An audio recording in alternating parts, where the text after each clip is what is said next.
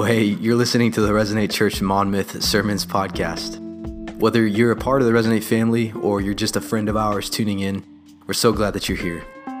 We are a church here in Monmouth, Oregon that exists for the college campus and our broader community. So if you'd like to learn more or get further connected, head over to resonate.net/Monmouth. Otherwise, hope you enjoy today's sermon.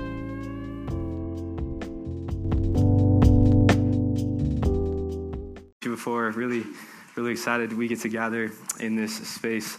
I have a question for you to kick things off tonight. So, question, you don't have to speak out loud, just want you to think about it. Here's the question. The question is this: what do you believe poses the most significant threat to your personal health today in 2023? What do you believe is the greatest threat, the greatest danger to your personal health today in 2023? That's my question for you. Whatever you're thinking, not sure what you're thinking, what's going through your mind right now. I don't ask that to rise a level of anxiety at all. But whatever you're thinking, I found this out this week. In May of this year, the United States Surgeon General released shocking data about a new health crisis facing Americans in the publication titled Our Epidemic of Loneliness and Isolation. Our Epidemic of Loneliness and Isolation. The current U.S. Surgeon General himself, Dr. Vivek Murthy, writes this, I'm going to quote: "When I first took office as Surgeon General in 2014, I didn't view loneliness as a public health concern, but that was before I embarked on a cross-country listening tour where I heard stories from my fellow Americans that surprised me." He goes on to say this: "Loneliness is far more than a bad feeling. It harms both individual and societal health. It's associated with a greater risk of cardiovascular disease, dementia, stroke, depression, anxiety, and premature death." I brought a graphic from the publication with me on the screen. And it's kind of hard to see. The drums are maybe a little bit in the way. But at the bottom, you see the odds of premature mortality, the odds of premature death. The number one thing that increases your odds is a lack of social connection. A lack of social connection. So what Dr. Vivek Murthy is suggesting, and I'm not advocating for this, but what he's suggesting would be that it would be better to hang out with a group of people who smoke 14 cigarettes a day than it would be to do life alone. That's what this data is revealing. It's pretty stunning, if you ask me. I also learned this week. In 2018, Great Britain approved the world's first loneliness minister. Anybody know that? The world's first loneliness minister. Her sole job as the loneliness minister is to address the same epidemic that the U.S. Surgeon General identified. Japan soon followed suit. I could go on for hours.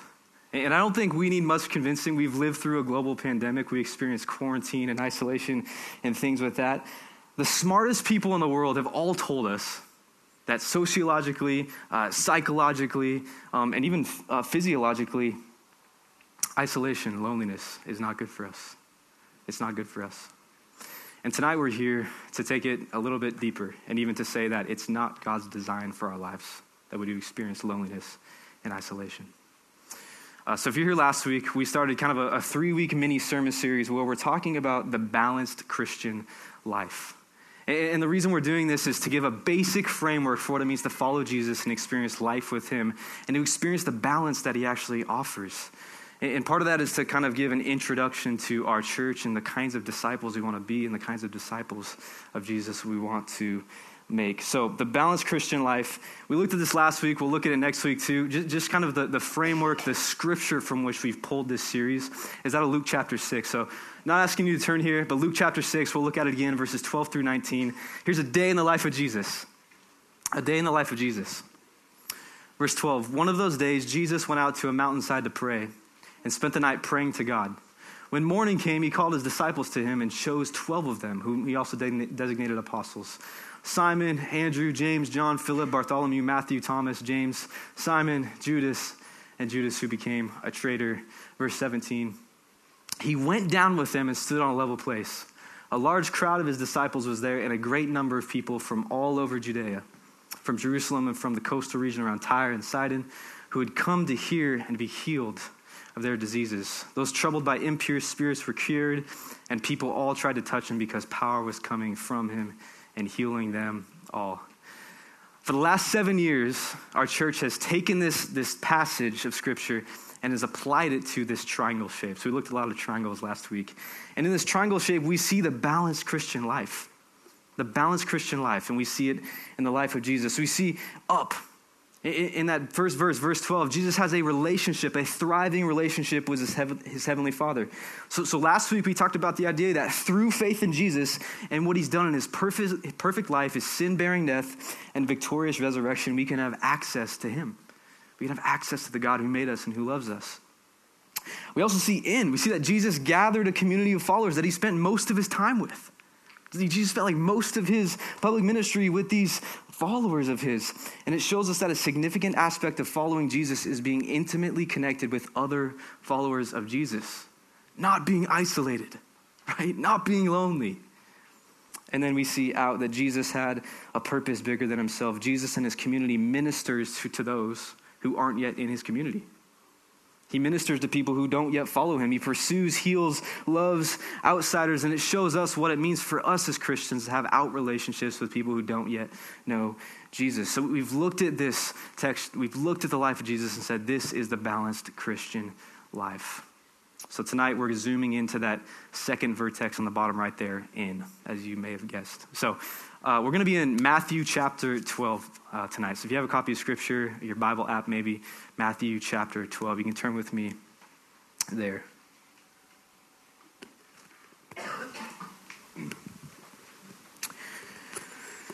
And the context for Matthew chapter 12 is that Jesus is doing his thing. Jesus is doing his thing. He's out in public. He's healing people. And in chapter 12, Jesus specifically heals 2 men, and then the crowds begin to gather around him. Some people are seriously seeking him. They're spiritually interested in Jesus. And then there's some Pharisees, the religious leaders, who are heated at Jesus, who are not happy with him. And so Jesus begins speaking to the Pharisees and their hard hearts, and then he's interrupted at the end of chapter 12. And that's where we're going to be, verse 46, here at the end. So 46, while he was still speaking to the people, behold, his mother and his brothers stood outside, asking to speak to him. So this moment, right, Jesus is out in these crowds, and Jesus' mom and his brothers show up. And they're like, hey, they tell somebody kind of out the outside of the crowd, hey, can you tell Jesus we're here? We're like, okay, maybe we read this, and we're thinking, okay, Jesus' earthly blood family shows up, and maybe the assumption is, okay, Jesus is going to stop what he's doing and say, hey, sorry guys, family's here, gotta go. So I kind of envision this going down like the great sports movies. If you ever seen like the Rocky series, right? Rocky Balboa stuns the world, defeats the former heavyweight champion. The crowds rush the rings. Rocky's shouting one name the whole time. They're pressing in on him, and Rocky's going, Adrian, Adrian, Adrian. And he tries to make his way through the crowds, trying to find that one person, his wife. So we read this and we think, it's probably going to go down like that with Jesus, right? Adrian, Mary, where's my brothers? But we keep reading. Verse 48. But he replied to the man who told him, who is my mother and who are my brothers? Okay, Jesus, interesting question, bro. Do you have some stuff going on in your mind? Did you forget who you are? Did you forget you had an earthly mother, Mary, and father, Joseph, and brothers? But no, Jesus is asking a question, a rhetorical question, to make a significant point. Look what he says next, verse 49. If you have a pen, maybe underline this in your Bibles. Verse 49. And stretching out his hand towards his disciples, he said, here are my mother and my brothers. For whoever does the will of my Father in heaven is my brother and sister and mother. Interesting. Whoever does the will of my Father in heaven is my brother and sister and mother. What Jesus is saying is, guys, listen, my true community, my true family, they're all right here. He points to his disciples, right? My true community, my true family, they're all right here. What's he saying? He's saying the family that he values the most was the family of his followers.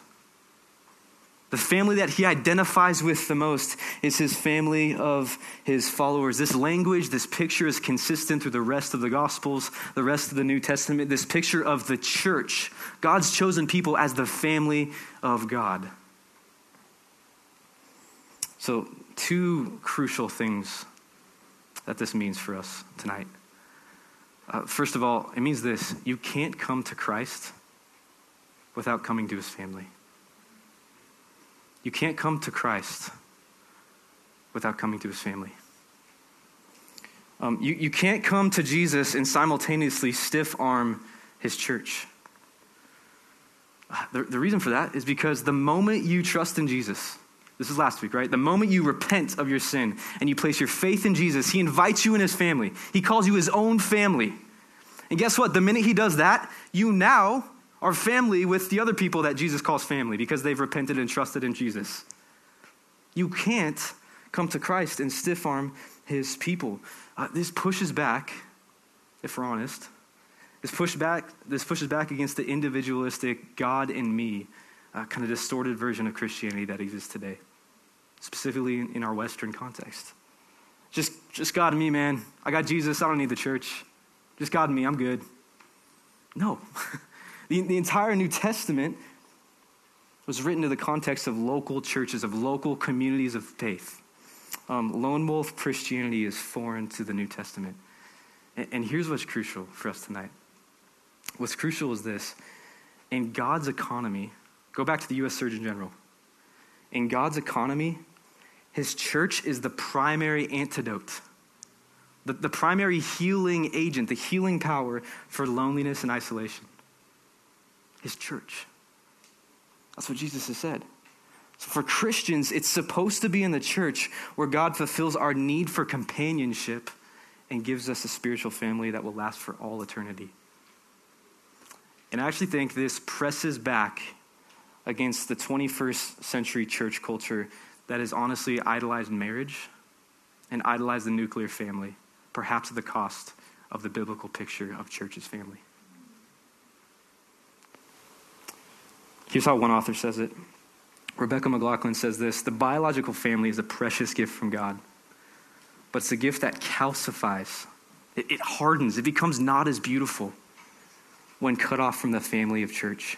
If we must choose between family and faithfulness to Jesus, we must choose Jesus. If following Jesus means we get rejected by our parents, we remain single when we long to marry, or we miss out on having children, Jesus promises us much more in Christian family than we might have lost. Much more. For those who put their trust in Jesus, family does not come first. Jesus comes first. Our love for anyone and anything must stem from our first love for him. Much more in Christian family than we might have lost.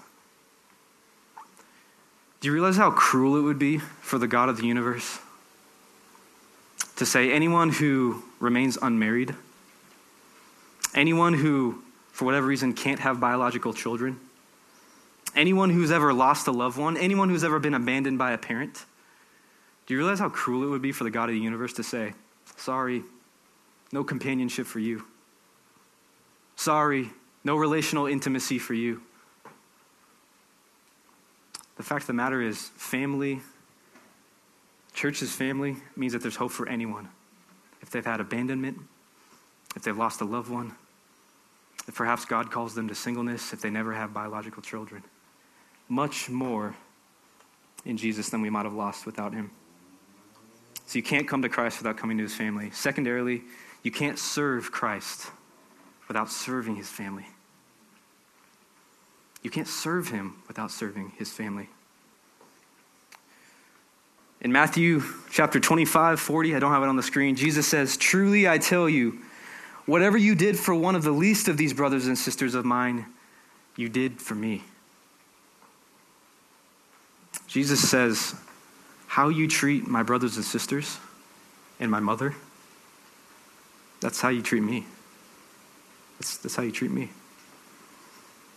In Acts chapter 9, there's this significant moment where a guy named Saul, a Pharisee, who's literally like famous for murdering Christians and persecuting the church, Saul's on his way to Damascus to find more Christians, to put them to death for their faith in Jesus. And on his way to Damascus, the Lord knocks him off his horse onto the ground. And all the scripture says is a light from heaven shone around him, and a voice from the Lord Jesus himself says, Saul, Saul, why are you persecuting me? Jesus says, Saul, why are you persecuting me? What's Saul doing? He's persecuting Jesus' people. But Jesus so identifies with his family that he says, Saul, what you've been doing to my people is what you've done to me. The reverse is true. When we serve his people, when we serve the family of God, we're serving Jesus. We're serving God himself. We can't bifurcate those things. So you can't come to Jesus without coming to his family. You can't serve Jesus without serving his family. So the conclusion in this is that if we want to balance life with Jesus, we've got to give ourselves to the family of God. We've got to give ourselves to the church. We can't play this individualistic Jesus and me version of Christianity that's so prevalent in our day. We've got to come to his family. So the question in this maybe that you're wondering is like, okay, Ben, that's a great 30,000 foot level, big picture view of what this means, but what does this actually look like in my life? What is God's actual intention for my life as I press into his family and I get connected to his family? So for the last few minutes here, I just want to suggest, based on several passages of scripture, I'm going to have a lot on the screen, but just want to suggest this really simple summarizing sentence. So you can maybe write this down. This summarizing sentence that I think is biblical and accurate. And here it is. God intends to use his family, his church, to develop you, to protect you, and to love you. God intends to use his family, his church, to develop you, to protect you, and to love you. So I'm just going to go through the three of these really quickly with us. So develop you. A few passages. James chapter 5, confess your sins to each other and pray for each other so that you may be healed. 1 Corinthians 11:1, Paul writes to the church in Corinth, be imitators of me as I am of Christ. In Hebrews chapter 10, let us consider how we might spur one another on towards love and good deeds, not giving up meeting together as some have done, but encouraging one another, and all the more as you see the day approaching. God intends to use his church to develop you. The theological, fancy word for this is sanctify you, sanctification. And all that word means is to be made more holy, to be transformed, to look less like your old dead self that's been laid in the grave, and more like the Christ who's raised you to new life. In this part of God's gift to transform us, to sanctify us, to make us into the beautiful people who reflect his goodness, is that he gives us each other. He gives us each other. So James chapter 5 literally says, you want to get healed? You want to be healed of some stuff in your life? You want to see that brokenness redeemed and transformed and renewed? Then confess your sins to one another. Not to God in private, but confess your sins to one another and pray for one another, and you'll be healed. Healing happens in community. Healing happens in community. Spiritual formation, disciple making, as Paul says to the Corinthian church in chapter 11, happens more in the mundane moments of life than it does when the guy on stage talks to you. Listen, I love Sundays. I love gathering together. I believe in the power of the preached word of God. But if I'm really honest with you, when I look back in my life and I think about the moments that have been life-changing, I don't think of a lot of moments where a guy's talking to me on a stage. I think about the moments like these, when I was talking about the sermon hours or days after it happened with people in my village. Self-reflect and self-discovery going on in my mind. It happened in moments like this when I was sitting in the car weeping with a brother in Christ, mourning the brokenness of the world and begging God to redeem and transform. Life-changing moment, powerful moment. It happened when I was in the kitchen of my pastor's house in college. And for the first time, I was hearing someone who followed Jesus, who was mature in Jesus, confessing sin. And I started to learn what it means for the Spirit to transform our desires and our appetites, to make us hate the things that we used to love and love the things that we used to hate. Happened in a moment where a friend showed me how he read the Bible every morning and how he journaled and how he met with God in that way and experienced his presence. So friends, this is why we have discipleship groups. We don't have discipleship groups so we can basically get together in these smaller groups and exist like every other social group in the world. We just come together and talk about our problems and say, that person at work is really hard to deal with, or I had this issue today. No, we have our discipleship groups to come together and to say, we're going to take our spiritual formation seriously. We're going to come together and we're going to confess our sins together. We're going to repent together and we're going to walk in a new way of living by the grace of God. God intends to develop you in your faith through his people. Second, protect you. Protect you. A few Proverbs, they're pretty poignant. Proverbs 11, where there's no guidance, a people falls. But in an abundance of counselors, there's safety. Proverbs 12:15, the way of a fool is right in his own eyes. Yikes. Yikes.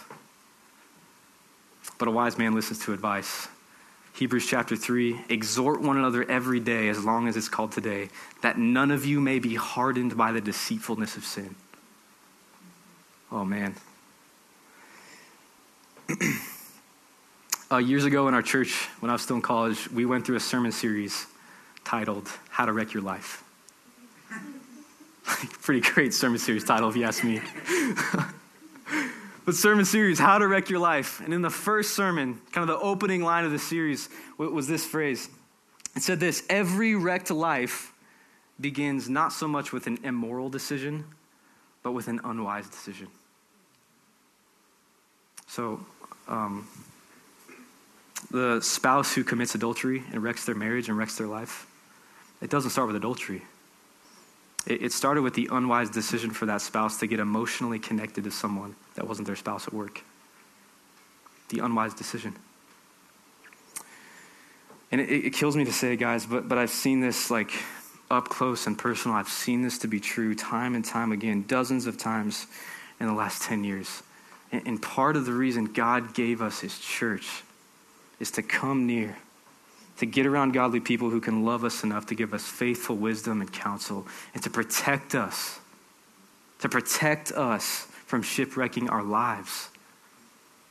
Do you have a friend who can look at you and say, hey, you got something in your teeth? But, I'm talking about something that's more significant than something in your teeth. Do you have that friend? Proverbs doesn't say, I'm not asking if you have Christian friends. I'm asking you if you have someone in your life who's godly, who's mature, who's following after Jesus, and you said, here, have this spare key to my life. You know what I'm saying? You give someone the spare key to your house. Hey, bro, come over whenever.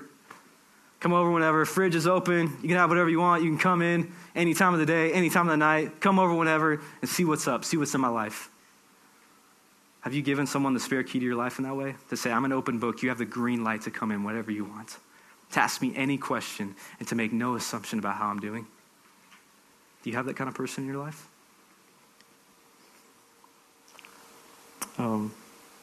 The key in this, as Proverbs says, is not just letting people speak truth to you. It's letting them speak truth to you and then actually listening to what they say. It's not just coming to people and saying, hey guys, I've made this decision about my life. It's coming to people and saying, hey, I want to involve you. I'm processing this decision. I'm not informing you about the decision I've already made. I want to involve you as I make this decision.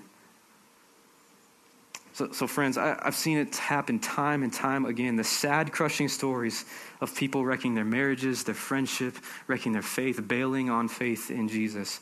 It all starts with the same thing. It starts with someone distancing themselves from the very people God's put in their life to protect them. So, friends, let's not stiff-arm the church. Number 3, love you.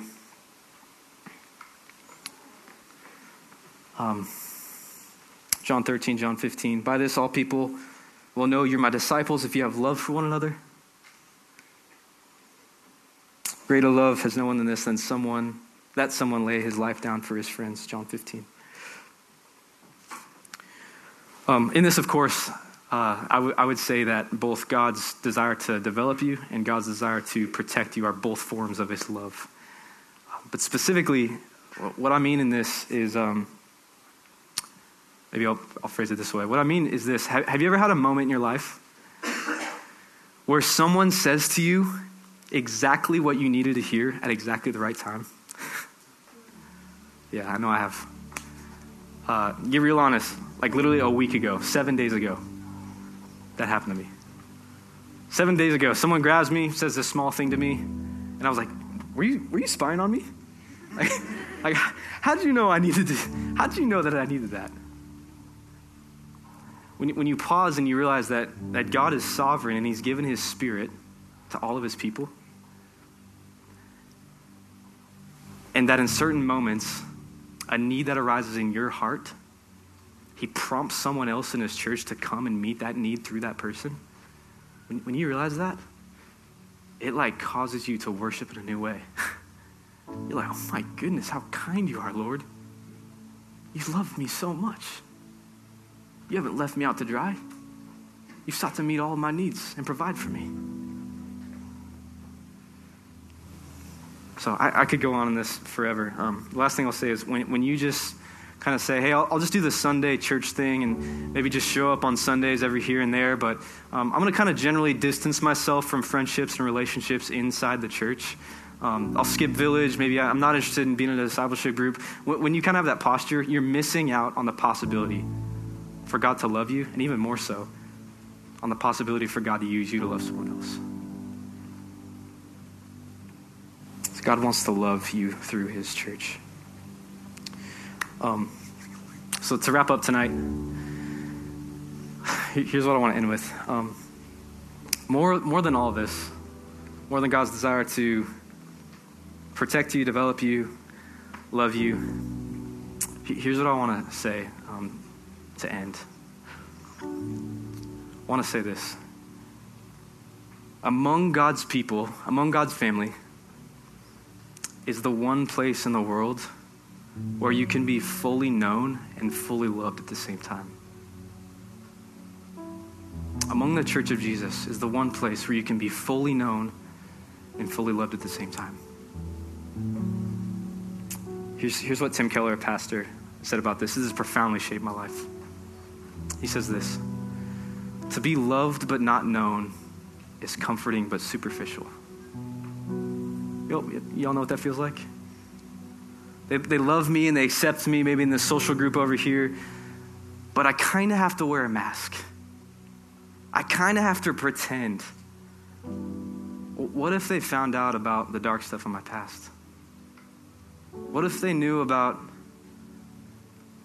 the anger that kind of bubbles inside of me? What if they realize that I'm a different person in private than I am in public with them? To be loved and accepted but not known, it's comforting to a degree, but it's superficial.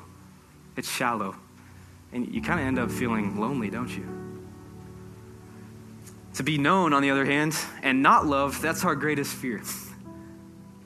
That's our number one fear. That's my greatest fear. And we've all experienced this, where we have these moments where we were known fully, someone found out who we are fully, we were fully exposed, and then we were rejected for it. We've all experienced that. Someone decided that we were too much for them, that they couldn't handle it anymore, and they bailed on us. It's our greatest fear. But to be fully known and truly loved is, well, a lot like being loved by God. It's what we need more than anything. It liberates us from pretense, it humbles us out of our self-righteousness, and it fortifies us for any difficulty life can throw at us. The Church of Jesus Christ should be the one place in the world where you can be fully known and fully loved at the same time. And the reason why is because the church is the one group of people in the world who have first been fully known and fully loved by God himself. fully known and fully loved by God himself. On the cross of Jesus, when Jesus stretched his arms out on the cross, you were fully known. You were fully known. All of your sin, past, present, and future, even the sin that you're not even aware that you committed against a holy God, all of it was nailed to the cross in that moment 2,000 years ago when Jesus stretched his arms out. You're fully known and fully exposed. God knows all of the worst things about you more than you even do yourself. You're far worse than you even know. Same goes for me. You're fully known, fully exposed. And yet at the same time, because of the cross, you can be fully loved and accepted. Why? Not because you're great, but because Christ was great in your place. Because Christ stretched his arms out and took all of your exposure, took all of your sin, all of your shame on himself. He did that so that you could be forgiven and accepted and loved just like he is. And friends, when you've been loved into a family like that, then that's a family you want to be a part of, isn't it? When the operating principle is grace, that's a family that you want to be a part of. So if you come into the church of Jesus, there should be no sense of bitterness. There should be no sense of pride, of me kind of lifting my nose and looking down on other people. Why? Because I've been fully known. I sit at the foot of the cross. And yet at the same time, there should be no one who limps around. No one who says, I'm worse than everyone else. Why? Because you've been lifted to the clouds. Because he loved you so much, he died for you.